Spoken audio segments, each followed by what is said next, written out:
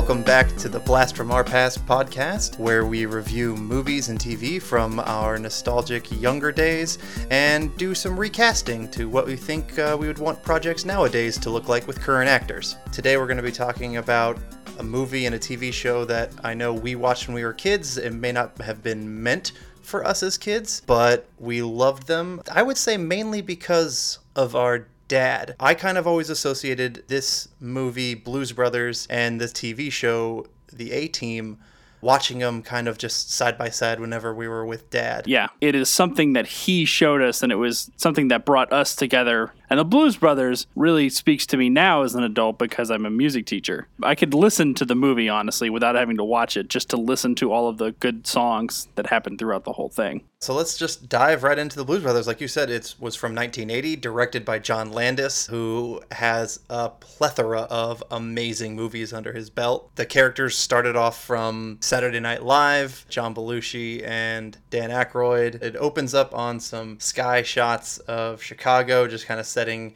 here we are in Chicago, and a great, very quiet, no music scene where it's all just the ambient noise in a penitentiary, where we see this character, we don't see his face, just kind of being let out of his prison cell, walking down the line. And the first scene that we understand that this is going to be something funny is we get to the property manager, played by Frank Oz. The amazing Frank Oz. Amazing Frank Oz, voice of Yoda. Voice of so many different puppets through our youth. And he's got... one thing, before we kind of get into even further, I just want to say this movie is so chock full of lines that I know I personally quote. I've seen this movie at least once a year. It's one that I might be able to recite beat for beat just out of memory. I absolutely love this one. So it's not going to be a shocker when I say I like the movie at the end of this. Yes. I'm a huge fan of this movie, and I have been for years. So just rewatching it again, I'm kind of surprised just how many lines, because I've seen it so many times, I end up quoting and quoting and quoting. And it's probably lines that people may not think are great lines, but it's ones I just end up saying all the damn time. There's lots of little funny moments and little offbeat lines that stick with you in this movie. Mm-hmm. Sort of an aside joke that almost doesn't quite hit you right away, and then you think about it and you're like, oh man, that was funny. Just subtle humor everywhere. So we kind of get established who Jake is with the Jake tattoos on his fingers. In just a little minute, we'll see Elwood, and we establish with Elwood's fingers, that's how he gets introduced as well. He's got tattoos of Elwood on his hands. But we're back still in the scene with the property manager, and you get just the start of these great lines. One Timex digital watch broken. One unused prophylactic. One soiled. Just funny little lines. And small little scene from Frank Oz, but it's a memorable scene so early on. Yes, and there are a lot of little cameos, and some that I didn't even really know until much later when I went back and realized, oh, that's that person. We open the gates of the prison. Elwood is waiting outside for his brother, and we finally get to we cut from a wide to tight shot of the two of them, and music starts blaring. You get that little slow bit of that bump, bump, bump, bump. And what I like about it is when you get to the close-up, it's not a close-up on the street. It's just a close-up with a white background.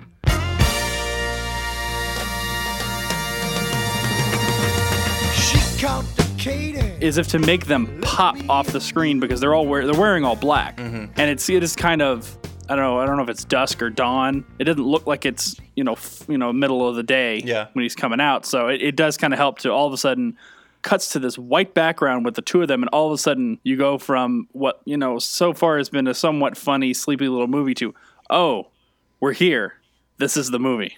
Yeah, exactly. I mean, you get a funny little scene early, but that's where it really starts. And when I started, I forgot how much was at the beginning before that start, because you get that hit of the music, the big white bright lights behind them, those tight shots, and the name cards of Dan Aykroyd and John Belushi. So they embrace very quickly, get into the car, and a funny little line about just going back and forth about whatever this piece of shit car is that that Elwood picks him up with. Where's the Cadillac? The caddy. Where's the caddy? The what? The Cadillac. Cadillac we used to have, the Bluesmobile. I traded it. Traded the Bluesmobile for this? No, for a microphone. A microphone?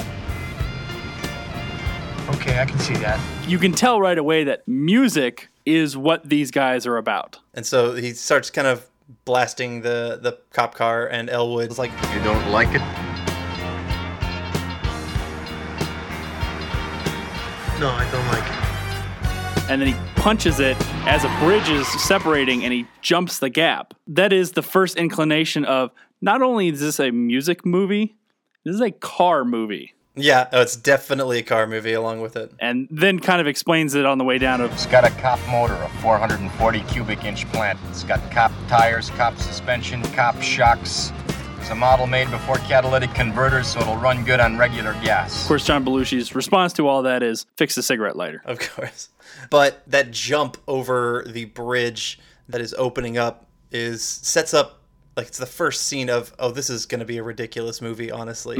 Well, like, bridge was opening up super wide, and they somehow fly over it so easily, and you're like, okay, there's going to be something fantastic just in general with this movie, and that's without. And I think there's definitely almost a sense of the supernatural in this movie. There's something supernatural about these two guys. Whether you really, whether you just see it as sort of funny moments in the movie, there's definitely that almost supernatural presence, and I think that's sort of the theme of the supernatural is something that plays out all the way through the movie, almost to the end. Yeah, I agree. And I think helped the movie a lot. Yes, I think it adds a lot of just fantasy and fun to it. Yeah. One problem I always had with that car jumping scene is they cut from the point where they leap off the one side and then they cut to the other side where you kind of see the whole car coming down. I can see the other side of the bridge, like in that shot. Like it's the cuts do not match. It is such a lack of continuity in my head, and my editor brain is like, no. If it was today, I just matte that out. Just paint that out. That pisses me off. But besides that, I don't really care. Yeah. Not a big deal. But there's always something that just one of those moments. It goes by fast enough that if you're focused on the car, you don't really notice it. Every time, though, I always look at the bridge and I'll be like, I see the other side of that bridge. That's not that far. I can jump that. But still, anyway, so it sets up just like the fantasy ridiculousness that's about to come. And we get to the orphanage. We stop off at the orphanage. Jake doesn't want to go to the orphanage. We learn that this is where, I guess, they grew up. And they want to help the orphanage in general. He promised that he would go see the Penguin, as they call her, when he first gets out of prison. A formidable woman. Yes. I would not want to fuck with her if she was real. Mm-hmm.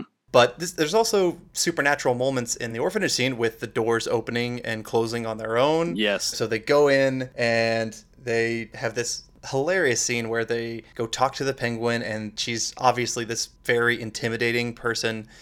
And she has them sit in these tiny desks, and then they have to move their desks up. Just little subtle humor. Yes. That you watch. The more you watch it, the more it's like, God, that's funny. God, that's funny. Until it's just like you laugh out loud every single time. Mm-hmm. And they start saying all kinds of curse words and Jesus Christ this and fuck Penguin that and everything. And she has this ruler just going to town on them. Yeah. It's a great scene, hilarious scene. It's great because one of them says something to get hit, they say something, and then the other person says something, gets hit, and it just ends up going back and forth until she's just holding the ruler between them and just waving it back and forth, trying to whack them. Yes. Yes. Dan Aykroyd says a line that I did not know was a phrase in the 80s, but I hear all the time now, which is, fuck this noise. Fuck! Oh, I didn't hear that. Yeah, as he gets up to leave, he goes, fuck this noise, and leaves, which I was like, I had no idea that was a phrase that had been said at the time.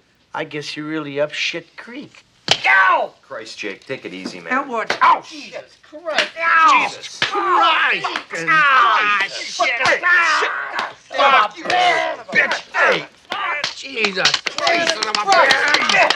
Oh, you fuck Penguin! Fuck this noise, man! This scene pretty much sets up the entire premise of the movie, though, in that the orphanage owes back taxes, and if she doesn't get $5,000, they're going to have to close the orphanage. Yeah. The church doesn't want to keep it open, so they're not inclined to pay for it. Exactly. So the Blues Brothers take it upon themselves that this is now their mission to get the $5,000, and they have to do it from how the Penguin says. They can't have their dirty money. They have to do it and come back once they've redeemed themselves. Yeah, you got to do it honestly. And so as they're walking out, we run into Cab Calloway, who is wearing the exact same get-ups that they are. And so we immediately realize, okay, this is the person who really influenced them growing up. Yeah, this is their mentor. Jake! Elwood! Oh, you look fine, man. Good to see you, man. Hey, buy you boys a drink? It's another kind of funny line that if you don't pay attention to miss, he goes, "Let me buy you a drink." And then they're in the cellar with a drink that he already obviously has. So basically just kind of getting some exposition here, them talking about how much he was an influence on them, listening to music and playing the harmonica for him and whatnot. But basically that scene leads them to the next point on their journey, which is Jake, you get wise. You get to church. where we meet Reverend Cleophas James, who's actually James Brown. This is my favorite scene in the entire movie. And I know it comes very, very early in the movie. But just as a musician, this entire scene, I love it every time.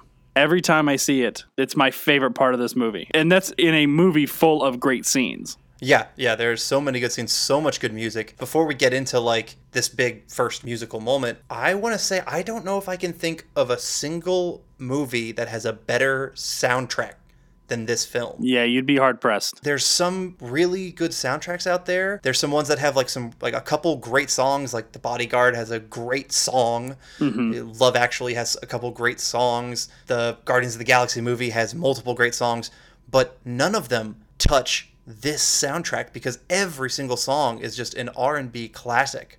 So I would probably have to just rank the music in this film, not the score, but the soundtrack is probably the best compilation of any movie that, in my opinion.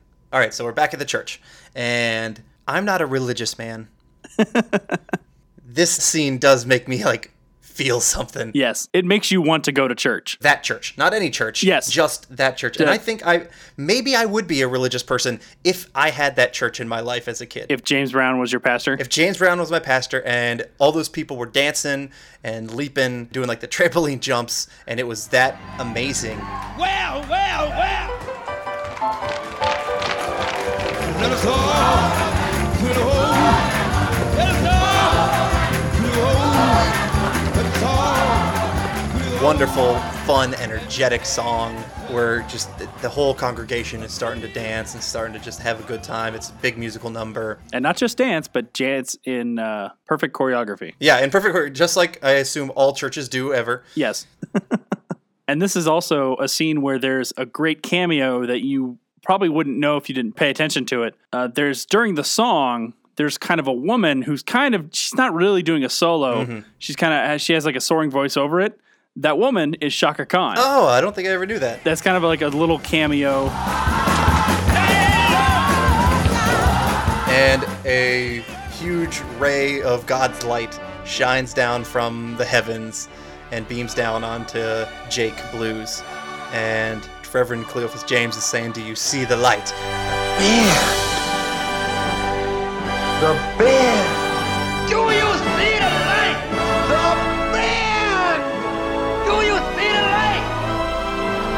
What light? Have you seen the light? Yes! Yes! Jesus H. Goddamn Christ!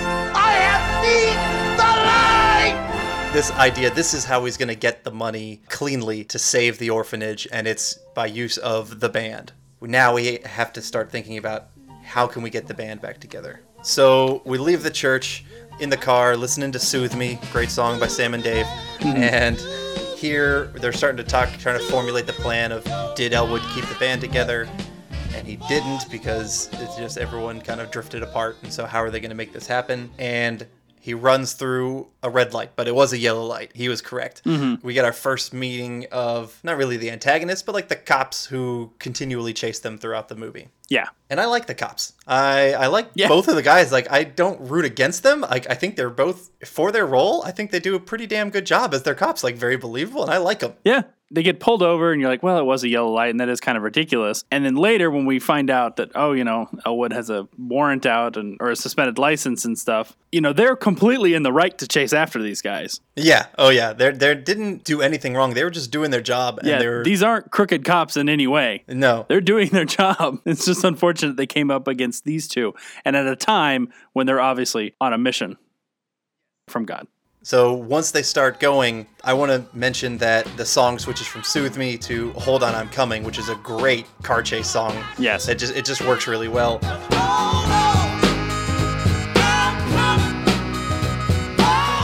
And Jake is really pissed. He's going to be put right back into prison when he just came out.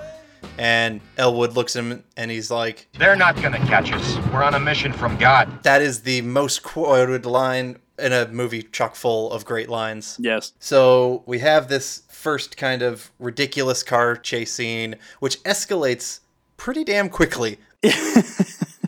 I kind of forget sometimes that it goes from them driving and then into a parking lot, and then we bust into a mall on this first car chase. And I like the little scene right before they come in, which is someone in a toy store, and he's holding up, I think it's like It's a Grover. and he says, You want out of this parking lot? Okay. Would there be anything else? Yes, do you have a Miss Piggy? which is a throwback to the first scene, which Frank Oz, who was the original voice of Miss Piggy. Exactly.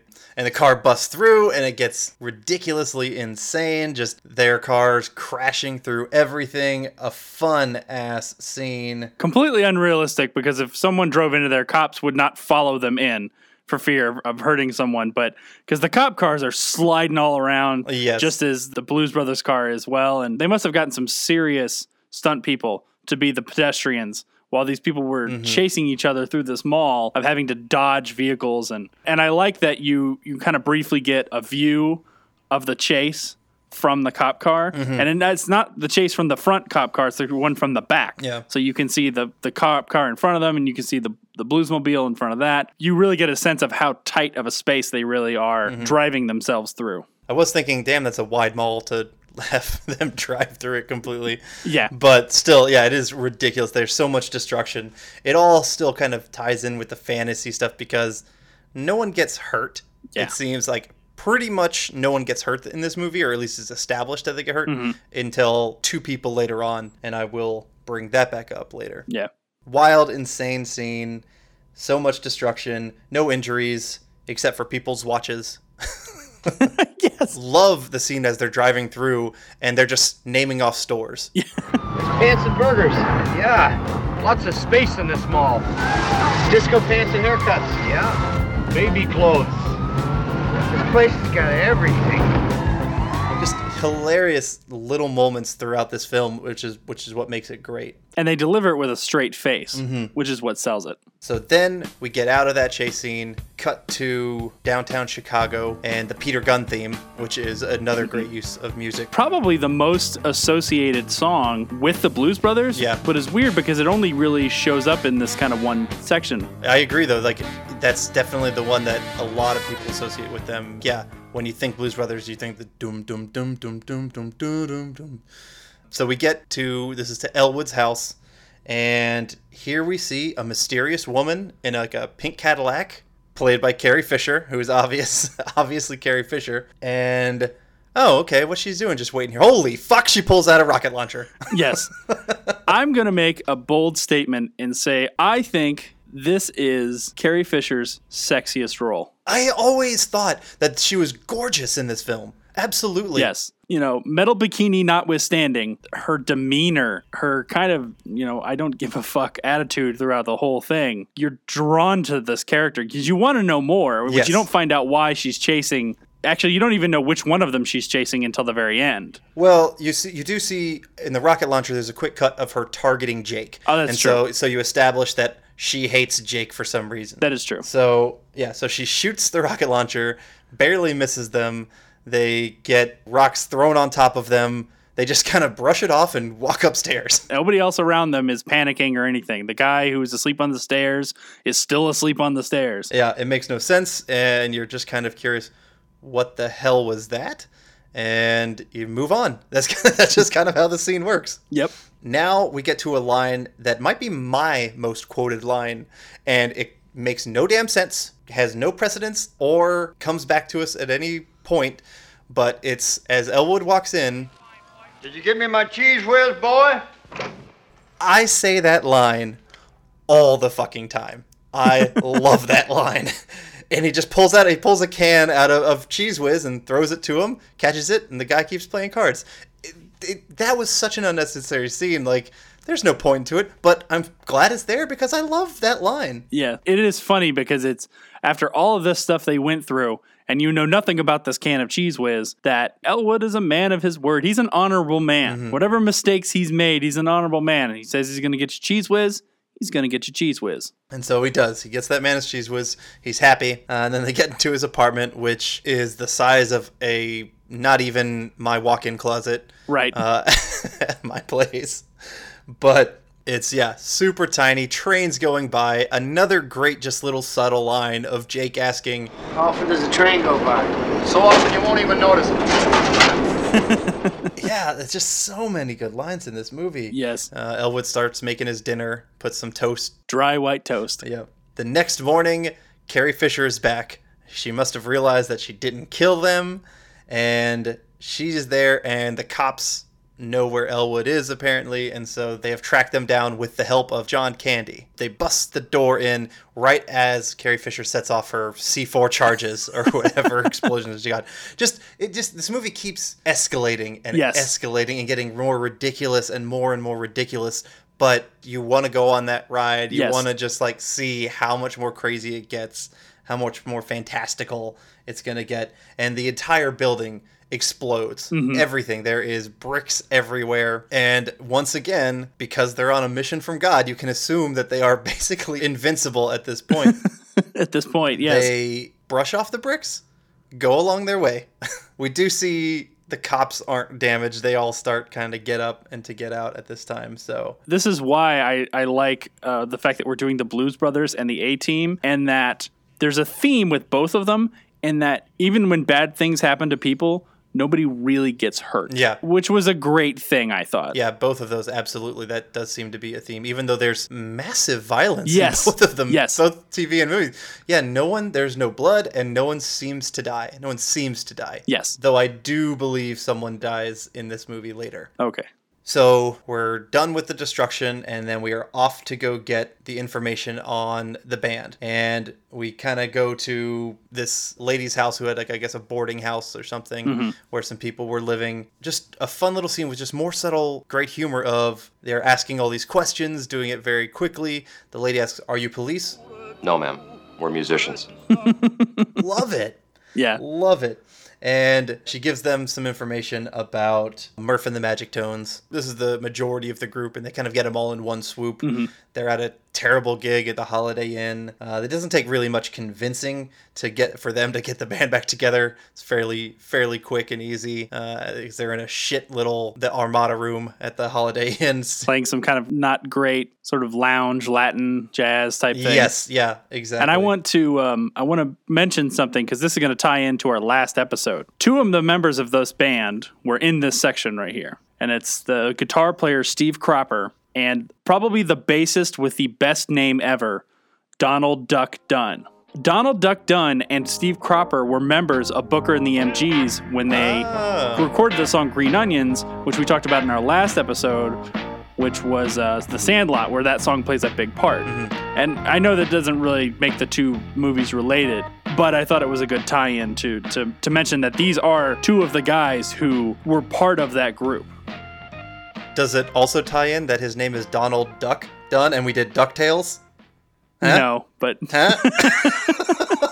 Damn it. That's a stretch. So we get Murph and the Magic Tones, but they tell them that we've got 3 more members who have such good gigs, there's no way that they're going to quit. And the first one being Mr. Fabulous, who is the head maitre d' at Chez Paul, a French restaurant in downtown Chicago. Mm-hmm. This, I think, is hilarious in the way John Belushi's performance and his creepiness. I wouldn't be shocked if he probably ad-libbed every bit in this scene. Right. So we get to the Chez Paul, And Mr. Fabulous is shocked that they're there to try and get him. He sure as hell doesn't want to quit his job.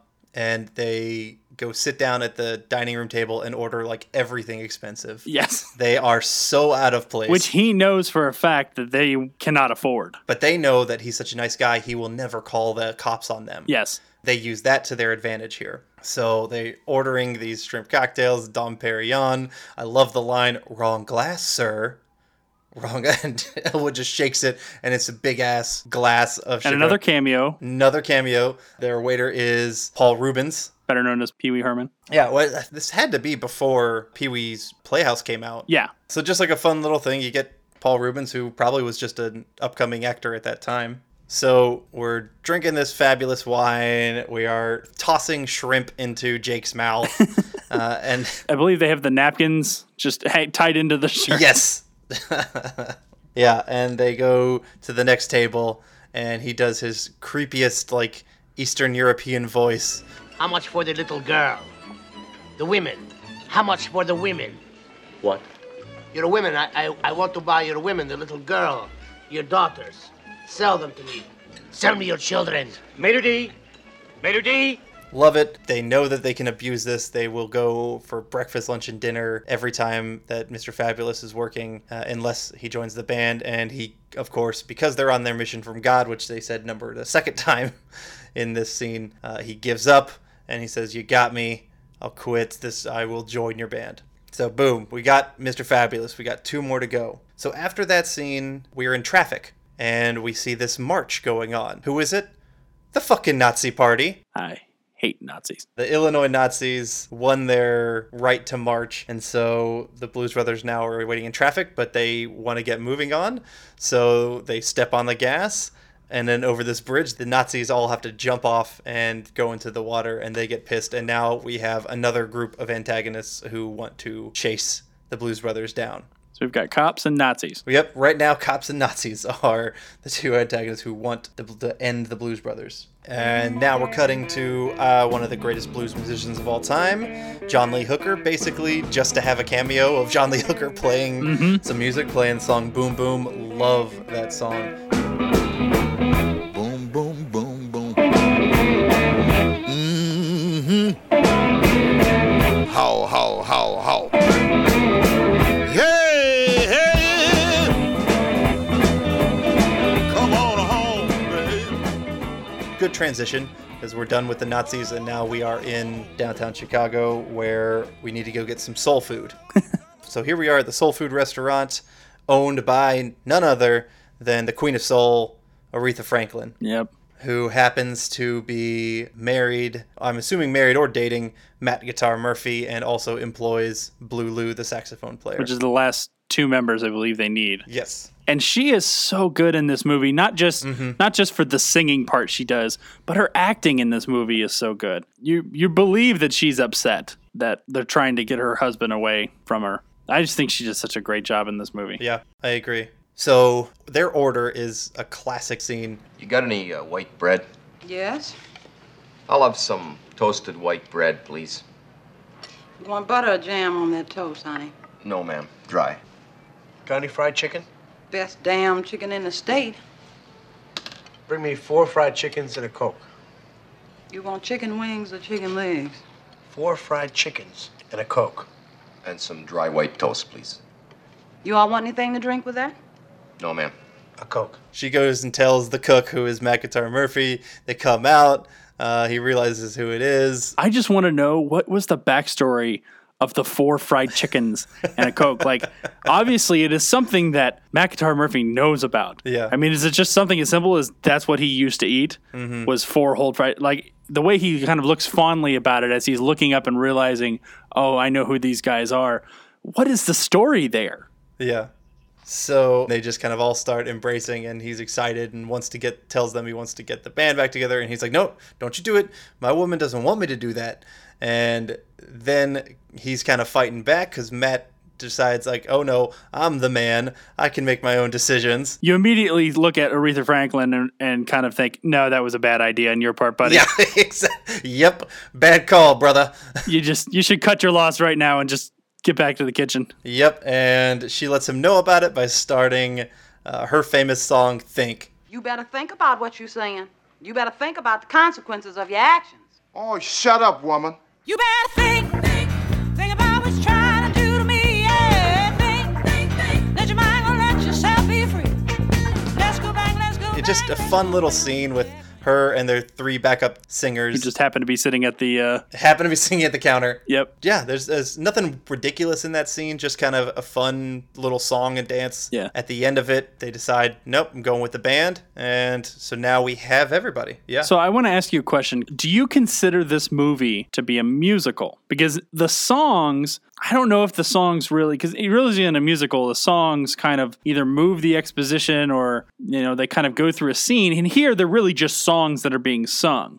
Yeah, but they are kind of replacing dialogue. Yeah, okay. And so I do, think, not the Old Landmark, not so much. Shake Your Tail Feather, really not so much. But like, Think definitely this is. one definitely does just replace dialogue. And so it definitely has aspects of a musical. Yeah. So now we've got everybody, and there's a quick little cut to Carrie Fisher, who is prepping her next doomsday device, basically.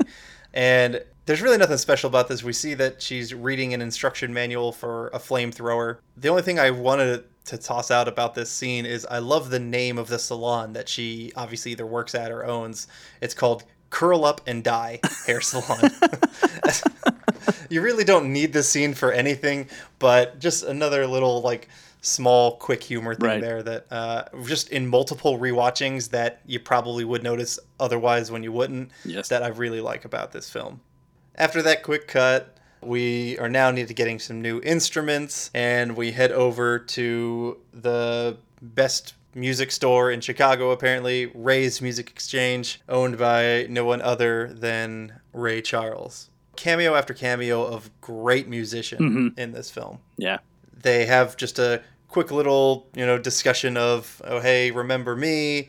And there's a kid trying to steal a guitar. Yeah, kids coming in, kind of sneaking, which apparently none of the other band members who are all around the store notice this kid coming in. Yeah. And walks up, and just kind of as he's about to get to it, and I believe it's Jake and Murph are talking to him, he just swings his hand up and just fires what looks like a 38 special or something like that. And just you see there's two holes in the wall, ding, ding, and the kid just kind of looking at him. And it's a kind of another one of those fantastical, almost supernatural moments where there's no way that he should be that good of a shot. Yeah, it's blind Ray Charles. Yeah.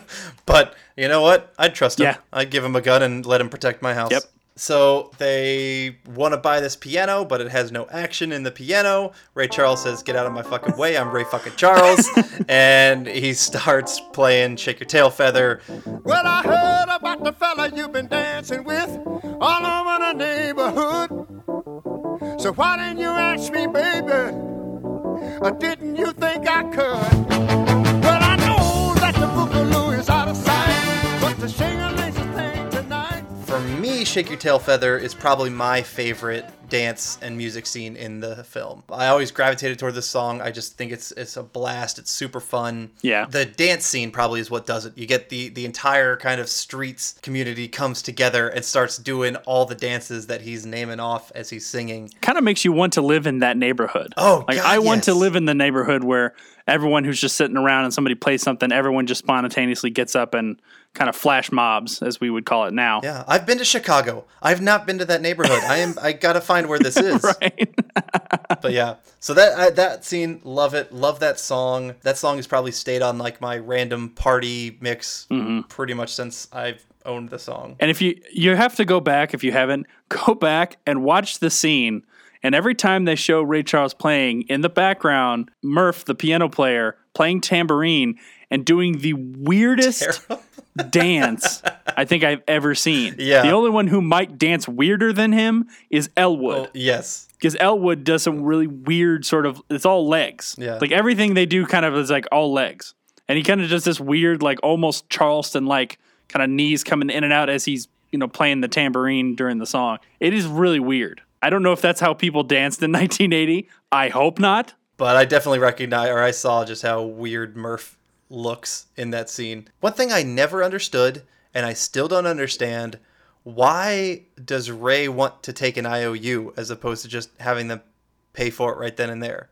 Well, or else you don't have a movie? Because then they don't have instruments? I don't know. Never got it. It just never made any sense to me. It still doesn't make any sense to me. It just seems like a random throwaway line. You could just honestly, I would just believe that they bought the instruments and just moved on. But whatever. Well, I mean, we've already established that they have no money. Yeah, but they don't ask for an IOU. He says, I gotta take an IOU. Like, what businessman wants to take an IOU? Well, I think he knows for a fact that these guys can't afford to pay them right away. And I guess it's kind of like putting it on like a credit. I just don't get it. But still, it's fine. I let it slide. Yeah. Our next scene, Jake and Elwood got to go make a call to Marty Sline, and back comes Carrie Fisher. We still don't know really anything about her, except for now she has a flamethrower, and she sets it ablaze onto the phone booth that they are talking in, and for some reason the phone booth shoots up into the air. Well, it's sitting next to a gas tank. Okay, I forgot so that. if you kind of watch, it's like next to a gas tank.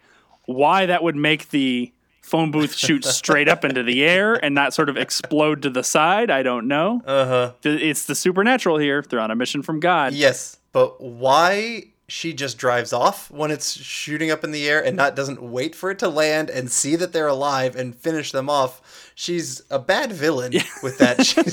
She's just one of those people who just like, I'm going to tell you my entire plan, basically, because there's no way you'll escape this. And then, of course, they escape it and ruin the plan. She's that kind of villain where it's just like, I'm just going to trust that you're going to die from this and keep moving on. Great little line of, Hey, Jake, there's got to be at least $7 worth of change here. I don't think I can speak enough to just the funny little subtle humor in this film. The asides are almost what make the movie. Yeah, I agree. Next scene, they're driving around. They're trying to find a gig. They don't know what to do, and they basically stumble across Bob's Country Bunker, and Jake is basically going to bullshit his way in here.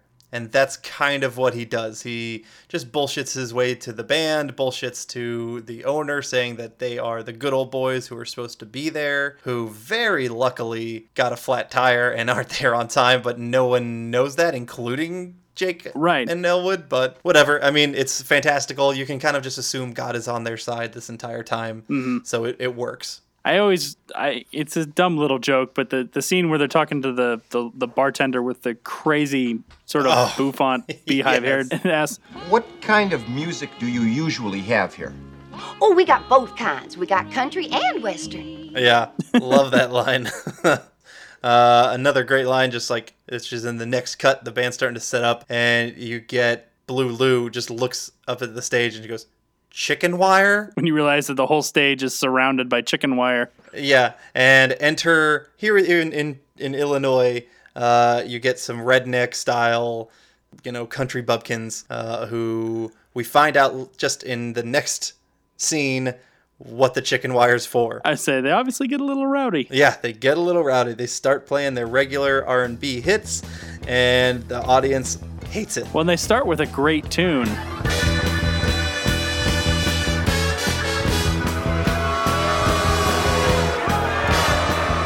Turns off the lights, everybody's throwing bottles, I hate them, and they try and quickly figure out what they can play, and they remember Rawhide. I think it was a 50s show or something. Wonderful theme song for that one.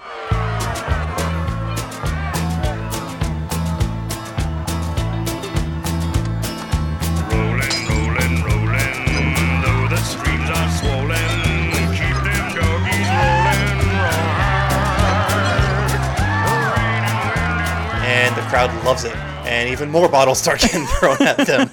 If this crowd hates you, you get bottles thrown at you. If they love you, you get even more bottles thrown at you. So, yeah, just a kind of a quick little scene. The next song that they play is Stand By Your Man, which I think is Tammy Wynette. I can't remember who does. I think so. I believe you're right. That's not their best cover, I will say. Yeah. But it's great for that scene. Well, and, they cut to the audience. The audience is obviously drunk at this point. Yeah. The couples are all just kind of looking lovingly at each other, and the band has obviously won over the audience at this point. Yeah.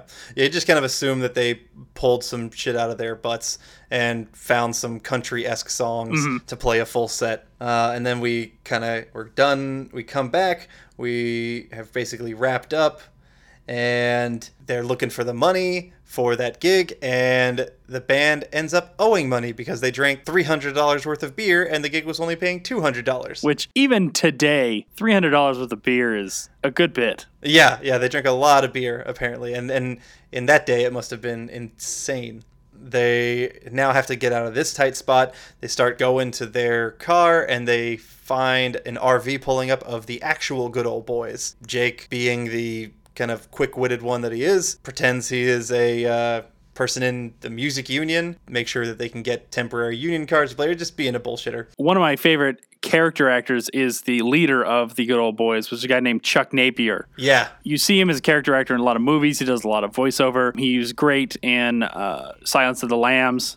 He plays one of the guards in Silence of the Lambs. That I think he's the one who gets his face taken off by Hannibal Lecter. And he was the voice of a character from probably my favorite animated series, which only lasted 2 or 3 seasons, which was The Critic with John Lovitz. Oh, yeah. Yeah, big fan of The Critic. He did the voice of Duke. Oh, okay. He's kind of a Ted Turner-ish kind of character. Yeah, kind of a Ted Turner-ish kind of guy. I love everything Chuck Napier is in, whether he's playing kind of a good guy or a bad guy or an asshole or whatever. He did such a great job. Basically, Jake is screwing everybody over right here just so he can try and get out of this bar tab. And now we have our third group of people that now hate the Blues Brothers and are trying to chase the Blues Brothers, which is the Good Old Boys and the owner of Bob's Country Bunker. So we get, our next chase scene. This one ends pretty quickly as the Good Old Boys and Bob are trying to catch up, and they pass the cops who are just kind of at a speed trap, I'm assuming. And it's the cops from before. Yeah, our reoccurring cops. The Blues Brothers drive by them really fast. The cops are, oh shit, like they're gonna go get them. They pull out and they run straight into the Good Old Boys, and just kind of that chase scene ends pretty quickly. The Blues Brothers get away once again. Right. The one thing, I was watching this movie again last night in preparation for this, and something that actually bothered me about that part was that the cops pull out, but they pull out right as the RV is going down the road, and so the cops actually hit the back of the RV. Yeah, it's really the cops' fault that they were in it, because the whole thing, like everything flips over and everyone gets out and the cops are holding them. They're like, "Boys,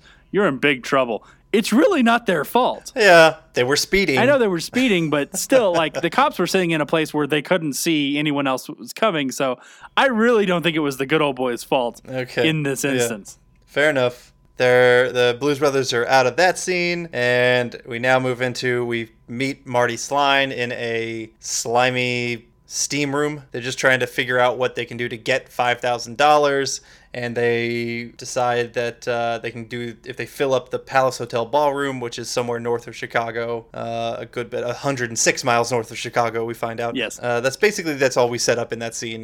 Another little funny moment of the band is in the wide shot, and they're all in the steam room together. That's what I like about the scene is that everything is very close in throughout the scene. The close-ups of the Blues Brothers, or just a tight shot of the three of them, of Marty and the two brothers talking. You think it's just them, and at the very end, I think it's Jake says, "All right, let's go, boys," and the whole thing wides out, and the entire band is in there, and everyone's in towels. It's the little subtle humor, which I like. I tend to appreciate more subtle humor more than kind of upfront in your face. I'm with you. This movie does it just fantastically. So now we're kind of in the marketing promo scene. The song I'm Walkin' is playing, and they're just passing out the signs and trying to get everybody to come to the Palace Hotel ballroom that night. They have an amplifier on the top of their car, just driving around everywhere. Just funny little quick scenes where they're just trying to promote what they're doing, and just a lot of little humor. Kind of a pseudo montage. Yeah, pseudo montage. Just kind of, prepping for it.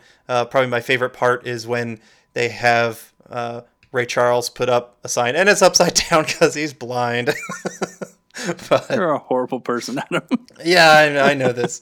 Oh, blindness. Hilarious. But all of that driving around, what that does set up is that they run out of gas.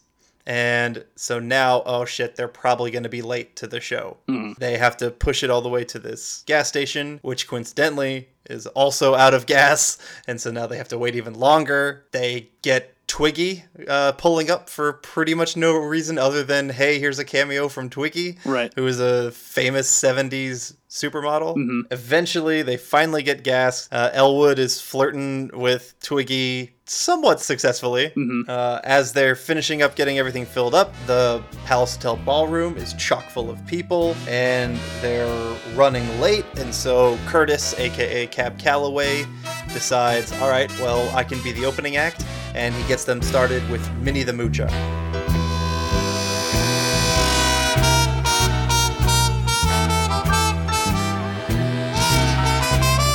Hey folks, here's a story about Minnie the Moocher. She was a low-down hoochie-coocher. She was And I believe this song was Cab Calloway's like main song. Yeah, that was his big hit. That's what he was known for. And so they're kind of like a little bit of a fantasy element to where they switch the second that they turn on this song and start playing it. They're all wearing like these white suits, and it kind of like jumps into this big band looking scene compared to what they're all like actually wearing, which is just like their regular Blues Brothers outfits. It's another instance of the supernatural kind of coming into play, but it's sort of a visual take on this band is so good that they're just playing in like jeans. They look like, Joe Schmoes when you kind of see them just as themselves. But they're so good that you can forgive what they look like. And this is sort of a visualization of how it is they really... The audience reactions to that song is bigger than the audience reaction to the Blues Brothers later. Yeah, definitely. Even when they win them over. Mm-hmm. Because the song is fun. There's audience participation, which audiences love. I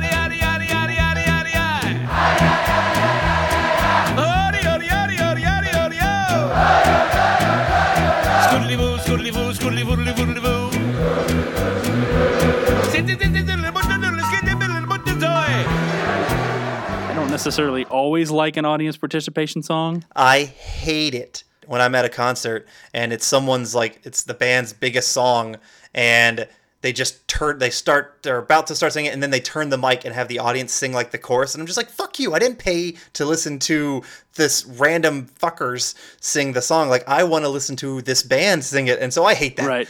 Now, it's a part of Minnie the Moocher song, so it's okay in this moment. Yes. But like when it's not designed for the song, I hate it. Yeah. I'm putting down the soapbox and moving back to Blues Brothers. Cab Calloway is so charismatic. He draws you in, and it's almost where, and maybe this is just the musician in me, every time even though the song is still playing, every time they cut away from the band to show the Blues Brothers sort of inching their way towards the Palace Ballroom, every time they do that, in my head, I'm thinking, go back to the band. I just want to watch the band. I want to watch Cab sing. Yeah. I want to watch what he's doing. Even though they obviously extend the song so that you have these scenes, because the song, after a while, you realize, wow, this song is going on for a long time. And it's simply because they're cutting away to these extra scenes. Yeah, so they're kind of sneaking in. What I do want to mention is I've never known what an orange whip was. Yes! And John Candy orders 3 orange whips for them. But orange whip is 2 ounces of cream, 1 ounce of vodka, 1 ounce of rum, and 4 ounces of orange juice. Oh. That sounds delicious. Probably like an orange sickle. I'd try that. But with alcohol. I've never heard of an orange whip, and I never heard of it except for in the context of this movie. Yes. And I've been drinking for 10 years now.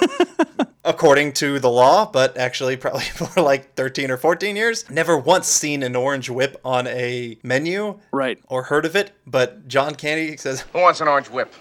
Orange whip? Orange whip? 3 orange whips. That now brings to light the fact that these guys are on duty and drinking. Yeah. But I mean, it was the 80s. Yeah, it was, yes, exactly. So, in honor of John Candy, I will drink an orange whip at some point in my life. There we go. So the Blues Brothers sneak their way up onto stage. They have their opening music and their big opening scene of they have their briefcase that's handcuffed to Elwood, I think. Mm-hmm. And they kind of do this whole little obviously setup thing that they probably have done for all of their shows for like the past so-and-so years. And the crowd doesn't give one shit. Because they just came off of Cab Calloway. Yes, it's great because there is that silence of the song ends and the Blues Brothers are kind of like down on one knee with their hands out, like jazz hands, ta-da, and nothing. I don't even think there's crickets. I think it's just silence. Yeah. So they immediately just go into their next song. I want to mention that, well, first of all, to me as a musician, it was weird that the lead singer was doing the count off. God. That he does it from the position of where he's at, where he's just kind of frozen, and you can see on his face he almost doesn't know what to do and just kind of goes, well, I guess I'll just count off the next song. 1, 2, 1, 2, 3, 4.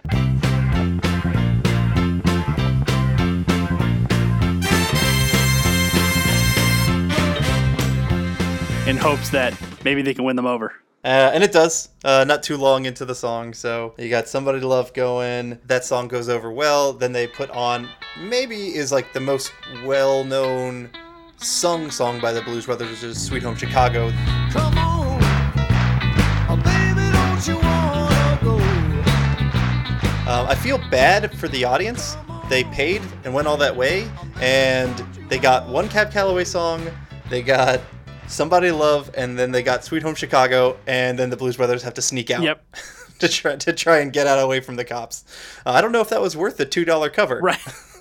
Well, especially $2 in 1980s. I don't know how much that is in today's time, but it's probably at least a $5 or $10 cover. So they are starting to leave, and they get a album contract. They get kind of ambushed by this guy in the back. Yeah, random dude, kind of just randomly there. It doesn't really comes from nowhere, but it's fine. Hey, they found their money. They are setting everything right. They take $5,000 with them to try and go pay off the debt for the orphanage. They set aside some for Ray's Music Exchange and give the rest to the band. Did you think it was weird that he just happened to have $10,000 in cash? this music recording producer, whoever. He just happened to have an envelope full of $10,000 in cash, as if he was anticipating, hey, if they're really good, I'll pay them. Or if he just walks around with $10,000 in cash all the time. He happened to be the head bouncer there back in the 60s, and he knows a secret exit out of the tunnels, and they basically accept his deal and then head out. That's where I think is the moment where they kind of redeem themselves, where it's okay that that's the money that is used, because one, not just do they just get the $5,000, they also get enough to pay off the IOU from Ray and enough to kind of help the band. So that's kind of the redeeming moment for them. Yeah. They have the money now, and they are making their way out, and they go out of the tunnel, and who is there? How does she know where this tunnel is, and that they're going to be coming out at that moment? It doesn't matter. We have Carrie Fisher with like an M16 just ready to unload on them. Yes. And not a great shot. Oh. No, she misses completely. She's got a fully automatic machine gun in a small enclosed space. And as soon as she starts shooting, they dive for the ground and don't move, and she still shoots around them. Yes, she is not a good shot. But for me, like, I don't know, you kind of brought this up earlier, but I also want to throw it out there. Like, that scene in particular is where I think she is at her sexiest. Like, she looks very pretty, maybe because she's got a badass machine gun as well. But yeah, I think she's very stunning in this film. Yeah. But we finally get some discussion between her and Jake as to what the hell happened, and we find out that Jake, being the complete asshole that he is, left her at the altar. Yep. And it sounded like there might have been some implication that her family had some ties with the mob or something like that, and maybe that's how she's getting some of this, because she talks about her father using some of his last favors with a mob boss. Yes, so that kind of explains some of this shit as to why she's so angry and has this vengeance, and how she can have some access to these guns and weapons. But Jake, being the great con man that he is, starts begging like a little bitch. But it works. And puts out like the worst excuses. It is not a convincing speech. No. I ran out of gas. I had a flat tire. I didn't have enough money for cab fare. My tux didn't come back from the cleaners. An old friend came in from out of town. Someone stole my car. There was an earthquake. A terrible flood. Locust. It wasn't my fault, I swear to God! It's a terribly unconvincing speech. Yes, but it's not until he finally pulls off the glasses, and you see his eyes, and he keeps giving her the puppy dog eyes, but he keeps having to kind of reset. Yeah. So he gives it to her, and then he has to kind of do it again, and then do it again until she finally breaks. And it's like, oh, Jake. She still loves him. And how can you not love him? Because even though he's a con man, I still love him. So, and another just a funny moment where he knows that he won her over, and Elwood's still kind of just down in the muck still. Mm-hmm. He basically tells Elwood that, that they're good to go, and he just drops her. I love that shot. The shot just like stays static on him, and you just see Carrie Fisher falling out of frame, and it's just like, oh, what a dick move. But he knows that he won, and he's such a good comment. He's just like, all right, I'm good, and he just keeps moving on. I got past this obstacle. Elwood walks by, and it's just kind of like, take it easy. And so they get to the car, and right before they start off on this final leg of their journey to get the money to the Chicago Court Municipal Office, they say probably the most well-known line in Blues Brothers. It's 106 miles to Chicago. We got a full tank of gas, half a pack of cigarettes. It's dark, and we're wearing sunglasses. Hit it. Great line. That's probably been in like almost every college dorm and like with a Blues Brothers poster. I know I had it in mine. Yep. So we're starting on the big chase scene, and it goes through the night as they're driving back, and we're kind of like entering into dawn. Mm-hmm. There's not so much to talk about other than it's just it's madness. Yeah. The entire car chase scene is utter madness. And it's crazy because uber unrealistic in a lot of ways. Mm-hmm. The best part is anytime one of the cop cars crashes, it's as if none of the other ones have seen it happen. Yeah. And they come flying over each other as if they couldn't stop. They just go ramming into each other. But it's the culmination of the cops and the Nazis and the country bumpkins are all chasing them at the same time. Well, and they get chased by the cops, and then when they finally kind of break away from the cops, that's when the Nazis could jump in behind them, and then you have that really weird scene at the end of an unfinished bridge. Yes, where and then they're way up in the air. And somehow, as he pulls it into reverse, the front end bumps up, and the whole thing does a backflip. The car does a backflip over the back of the Nazis, and one manages to stop, but the first one just kind of takes off. And not only does it take off, it goes higher. Yes. After the car takes off the bridge, it doesn't dive. It goes higher and up over a building and then seems to fall straight down. Physics is not what this movie is known for, proper physics, and that's fine. It just kind of gets crazier and, more nuttier and nuttier. But those two people, we don't ever come back to it, so it's just a theory, but I think those people die. I think those two Nazis actually die from the massive fall, and they create a big hole in the ground, and they kind of have a line where one of them looks at the other and says, "I've always loved you." Right. Even though we never see anyone die and it's not confirmed, I think it's safe to assume that those two Nazis who flew in the air are actually dead. I believe it. Amidst all the madness, the Blues Brothers get away from everybody and get to the municipal court building. And this is another scene where it's just things get escalated and crazier to the point of the Blues Brothers are barricading the doors. I love this scene. Like, this scene just makes me happy with how ridiculous it becomes, where they barricade everything and they start going up to go find the office. And we now have cops coming, and then in comes military and military police, and in comes the SWAT team, and in comes firemen, and just like the entire city of Chicago is now amassed together to try and put a stop to the Blues Brothers. Yes, and it is funny because they come into this big building and they're pushing over vending machines to block the doors, and no one inside the building is doing anything.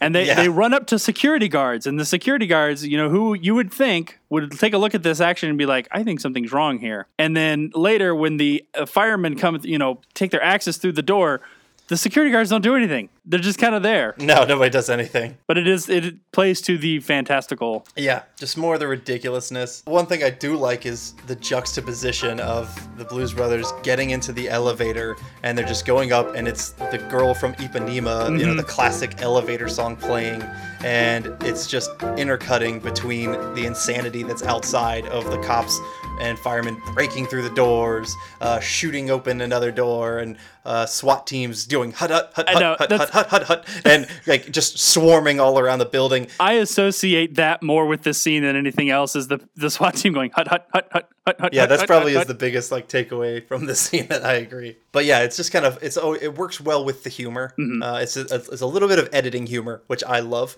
Is the juxtaposition of the quiet girl from Ipanema elevator and the insanity cacophony outside. They make it up to the court building. They do a little bit more barricading, and they get to his office, and back in 5 minutes. Yeah. Oh, fuck. Just another quick little humor scene where you're just like, oh, shit, they're never going to get it. And the guy comes out eating a sandwich, and they get him just in time to pay him the money. And do you know who that man is? I do not. That is Steven Spielberg. No, it wasn't. It's Steven Spielberg in a wig.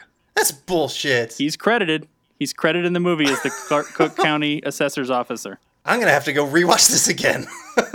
I think it's him in like a wig and stuff, but it says that it's Steven Spielberg. Oh, that's awesome.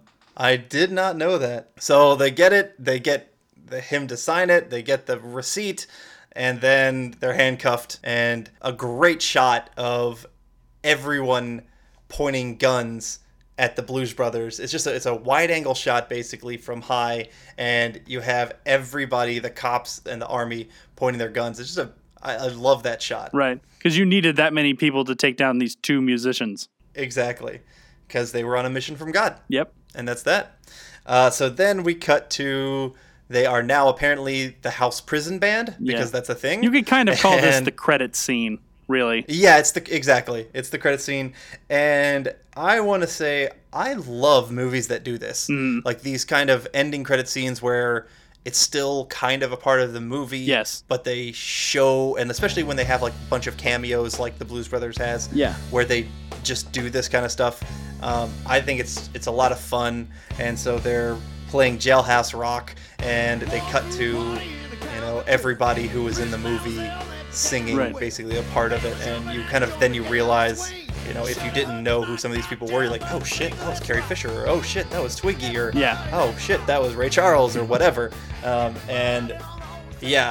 That's basically what we end on. Well, right before we get to this, there's another cameo. In the jailhouse, the prisoner who finally gets up on the table and starts dancing is a musician named Joe Walsh from the Eagles. Oh, I know Joe. Yeah. Okay. He's the one playing... And Rocky Mountain Way. So he's the one who gets up on the table and starts dancing. Oh, cool. I didn't know that. Man, yeah, there's just more and more. On that scene, you don't see his face as well, but right before that, there's another cut scene that shows him, and you can definitely see, oh, that's Joe Walsh. Okay, very cool. So we've ended the movie with, kind of being a recap of all the different people that we saw in it. And what do you have a recap for on the Blues Brothers? You know what? I can't say enough good things about this movie. It's fun. Every time I see it, it still holds up despite the dated look of the cars. And, first of all, the music that they use, even though it's blues, it's timeless. It's all songs that everyone knows. And yes, they were probably closer to being more popular at the time this movie came out, but the songs themselves are timeless. Good music is good music, and it lasts. I just can't say anything bad about this movie. I mean, I could nitpick little things here and there, like, we have a little bit, but there will never be a point in my life where I will turn down watching this movie, probably. Yeah. It's just so fun. It's so funny. The jokes still land. You don't have to have seen the movie before to still like it. You don't have to be from the 80s to appreciate it. Younger kids, as long as they can pay attention to the subtleties of the jokes, which is something that I know doesn't happen. I mentioned before that I used to teach a film appreciation class, and one of the first little things I used to show that class was a scene from a movie called Duck Soup. Oh, yeah, the Marx Brothers. And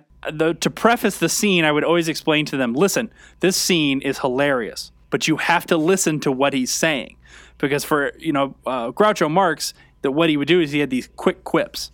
So anytime someone would say something, he would say something back that was funny. But it happens so fast that if you're just kind of zoning out and not paying attention, you won't get the joke, and you won't think it's funny. Mm-hmm. And the same way, it's somewhat similar in this one in that a lot of the best humor happens in a subtle way that if you're not paying attention to it, it'll go right by you. Yeah, I completely agree. This film is one that I will watch until the end of time. Like I said before, have seen it probably once a year for every year of my life since starting seeing this movie, since when I was, I don't remember when, maybe 10 on TV. This was probably going to be the easiest decision that I know this one holds up out of like our entire ones that we will ever do in this entire podcast, because it's got everything. As long as you can appreciate music, and I think this movie has probably helped us with appreciating other and older music and kind of has grown our tastes, because it is just that good. It's that funny. The music is that perfect.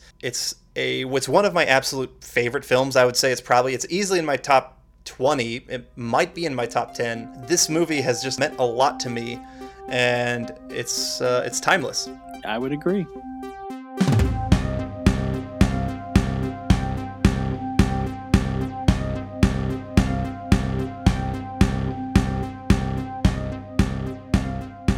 All right, so now we're going to talk about our TV show for this episode, which is The A-Team. Again, not really a kids show per se, but something that we watched, especially with our dad. Something that was kind of a fond memory. There's a few TV shows that I specifically remember him being the one who introduced us to. The A-Team being one of them. The other one was probably Star Trek The Next Generation, was one that he introduced us to, or started watching, because I believe that one came out in 88 or 87, and so we probably started watching it with him. But this one, I recently, and by recently I mean within the last year, started watching the series, because it was on Netflix for a little while. It's no longer there. But I started watching the series, and I got through almost the whole thing. If you don't know what the A-Team is, shame on you, first of all. Secondly, it's a group of 4 guys who are ex-military, who were framed for a crime they didn't commit, and they escaped from prison, and they find themselves now as soldiers of fortune. They get hired to kind of help people in need. They only take the cases of people who they think are, well, 1, they have to be able to pay, and 2, they're people who deserve to be helped. So no, they're not cruel mercenaries. They're sort of guns for hire for the good guys. In 1972, a crack commando unit was sent to prison by a military court for a crime they didn't commit. These men promptly escaped from a maximum security stockade to the Los Angeles underground. Today, still wanted by the government, they survive as soldiers of fortune. If you have a problem, if no one else can help, and if you can find them, maybe you can hire the A-Team.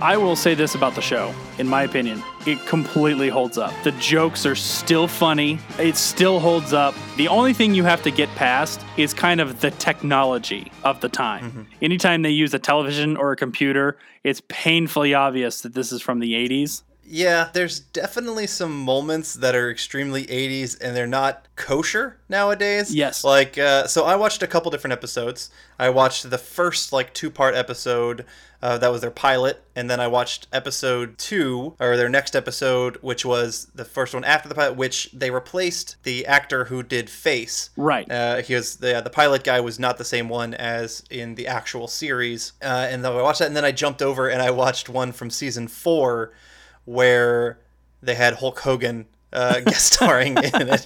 It's a bit of a ridiculous episode, but so I checked out those 3, and I think it's in episode 1 where Hannibal, who, there's 4 main characters.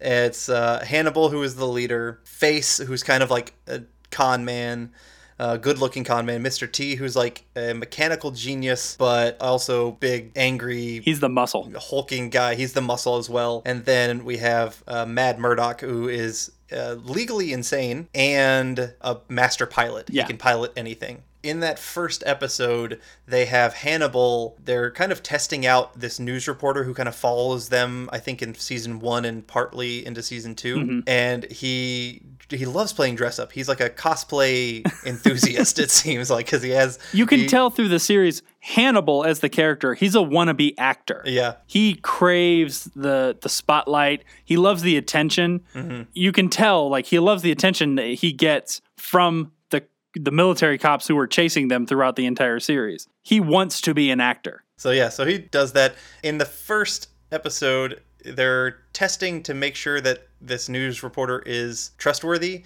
and he basically puts on a bad Chinese character, like a semi mostly stereotypical Chinese character, where it's just like, okay, this is definitely a product of its time to an extent, where you can't make some of these jokes. There's also enough sexism where there's really no strong female characters. Every like female character there is pretty much just an object of affection for Face, the good-looking guy, and they're kind of damselly in distress quite a bit, and they have very little use in the actual show. But that being said, I absolutely agree with you that from what I watched, it has its shortcomings, but it's a campy, cheesy, action-y show.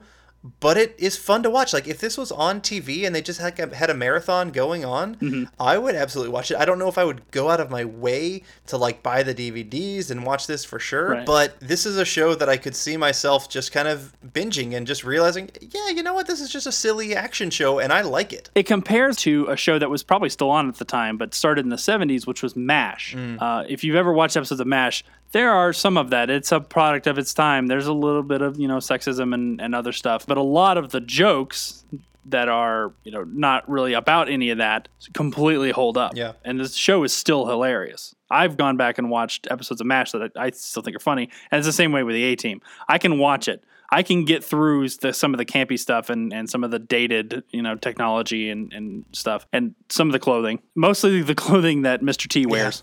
Yeah. Which I don't think Mr. T was really acting at all. Like, everything that I saw him, it was just like, yeah, that's Mr. T. That's just how he is. Like, every little bit was Mr. T. Like, there's scenes where he's all about protecting the children, and then in the next scene, has to be back to his bad attitude self. Yeah. And it's just like, everything that I remember from Mr. T as a child was that. And I don't know, maybe if he just became a caricature of himself, but... That's true. It's hard to know whether or not the character informed the person or the person informed the character. But there are some funny moments with that where, you get some of his bad attitude and juxtapose it with, how nice he is. He's really got a heart of gold. Mm-hmm. And then anytime they have to go flying... he is afraid of flying, and he particularly hates Mad Murdock and is afraid of flying with Mad Murdock, and so they have to drug him every time that they fly. And it's just kind of funny, having the big, strong character having such what's seemingly a silly fear. I think it's a great character choice because you can't have any character without a flaw. Yeah. And having the biggest, strongest guy having a flaw being that he's afraid of flying is kind of a big thing. And I thought it played really well. And, it helps because it's a vehicle for, they have to figure out different ways of getting him onto the plane every time. Speaking of vehicles, the van. Yes. Love the van. I would love to own a replica van of that 1983 Chevy, I think it is. Never has a van seemed more manly than in this TV show. Yeah. There's obviously some customization that was done to the van, so it was never a stock vehicle to begin with. But, it's a great vehicle for having to film 4 guys together in a vehicle. In a van, there's a lot of space, so you can do that. But I'll tell you what. The 80s, if they got anything right, it was iconic vehicles. Yeah, definitely. You have the van in A-Team. You have KITT in Knight Rider, the DeLorean, the Ghostbusters mobile. To a much lesser degree, you kind of have the helicopter in the TV show Airwolf. Oh, yeah. I'd agree with which I wouldn't say was not nearly as good as the A-Team, but it had its high points. But they definitely got the vehicle part right. Yeah. And, I've never wanted to own a van more in my life than anytime I see that van. Yeah, definitely. One question that I pose to you is, and this is kind of a running, question in the show. It's unsure if Mad Murdock is faking it, just his insanity, like how crazy and ridiculous he is, or if he's actually that crazy. What do you think? because I have some moral objections to them breaking out this guy who has a mental illness, because I think he's actually crazy. I think he's like legitimately, he's some nuts. But like they broke him out of like this hospital and they're just kind of just using him for his talents, even though the guy probably really needs some help. I think there are times when he amps it up. It is hard to tell like what is their intention with it, but I definitely think that there is something there. You know, there's some things wrong with him. Maybe not as much as he puts on, but does he probably need to be in the hospital? Yeah, probably. Is he kind of appearing crazier than he probably really is? Yeah, I think so. Because he has some very poignant moments and very very humanizing moments a lot in the series, and it's hard to say. It's really hard to say. I like to think that's a little of both. Yeah, I think they're abusing him. Okay. But yeah, all right. But still, even with that, I enjoyed the show, and I could see myself watching more of this. I agree. It's a great show.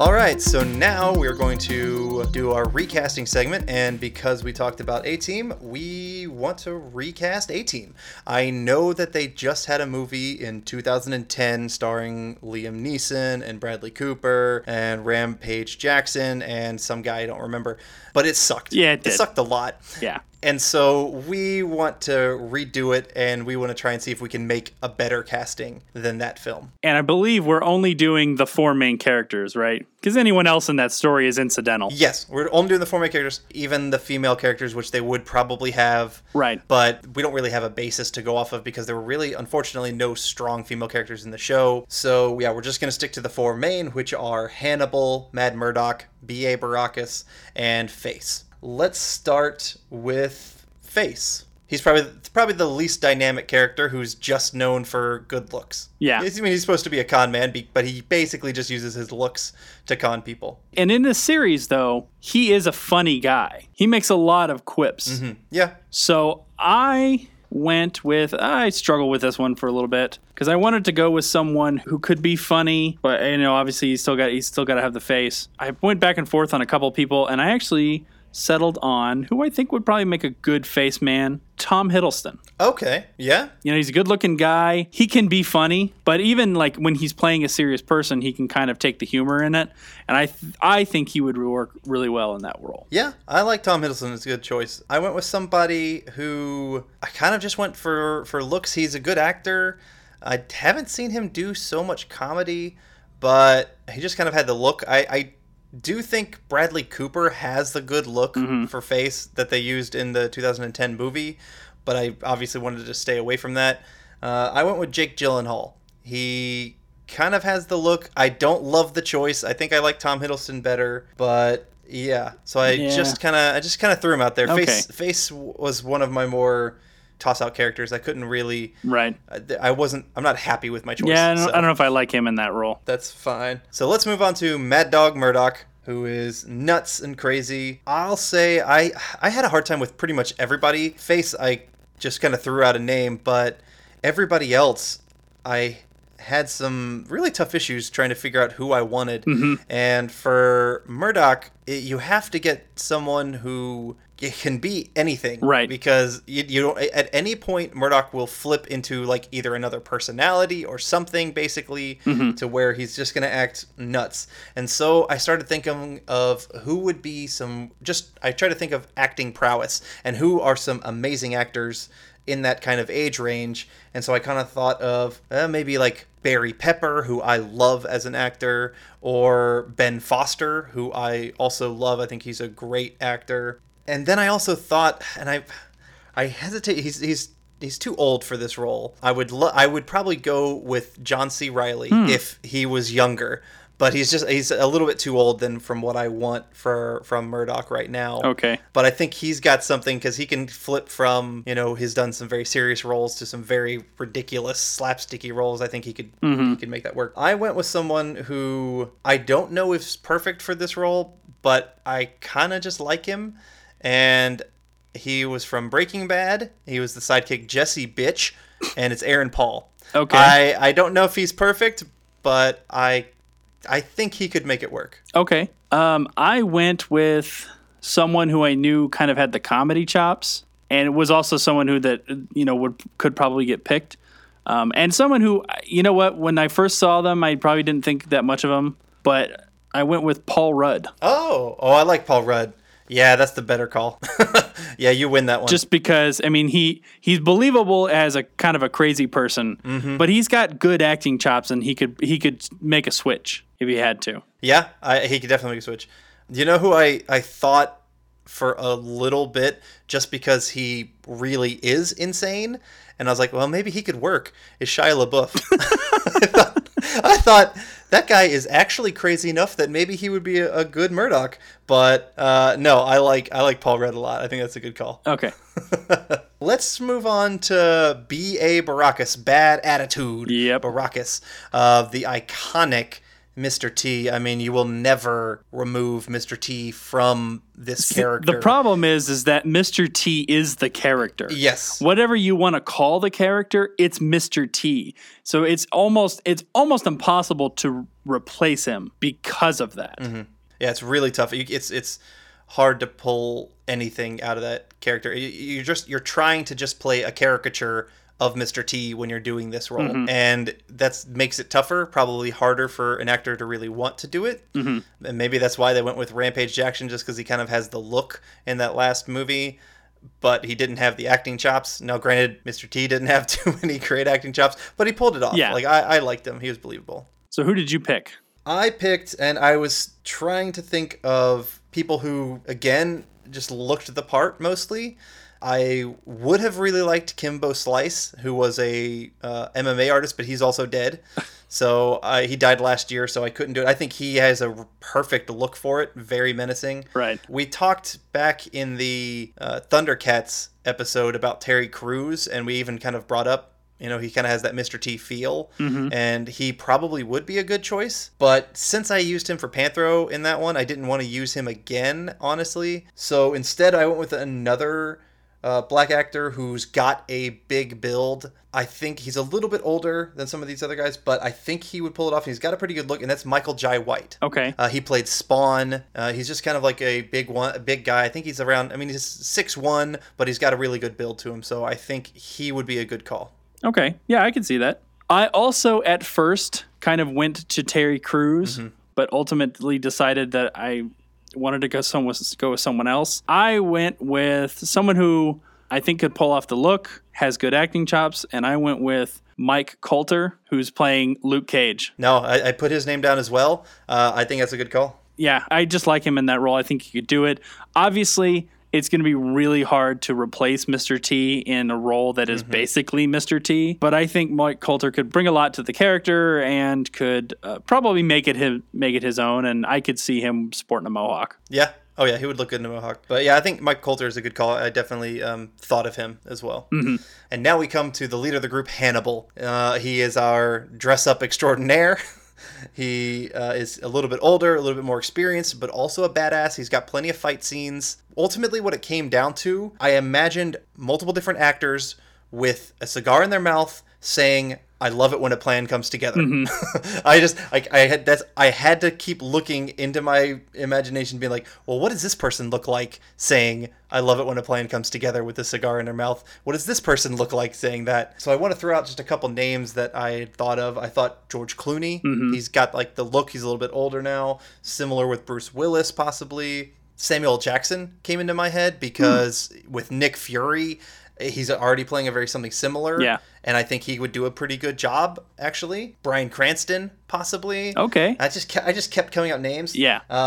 Ultimately, the two names that I came down with that I think I like the best are Ed Harris and Michael Keaton. Okay. And I ended up picking Michael Keaton just because from seeing him in this last Spider-Man Homecoming, I think he can look fairly menacing, but I know as an actor he can do some comedy stuff as well, and he can kind of be all over the place. And when I just put a cigar in his mouth and made him say, "I love it when a plan comes together," in my head, Michael Keaton was probably the best. Okay. Unless you added motherfucker, and then it would be Samuel Jackson. Sam Jackson. Love it when a plan comes together, motherfucker. Then it's Sam Jackson. Yeah. But but Michael Keaton is my call. Okay, so last night, as we're kind of getting ready for bed, I'm discussing this portion with my wife, by kind of who I was casting, in my head I was casting, and I had picked someone that I wanted to go with someone unexpected, but and I'm not going to say who it was I picked, other than it was somebody who you probably wouldn't have expected, and they're not a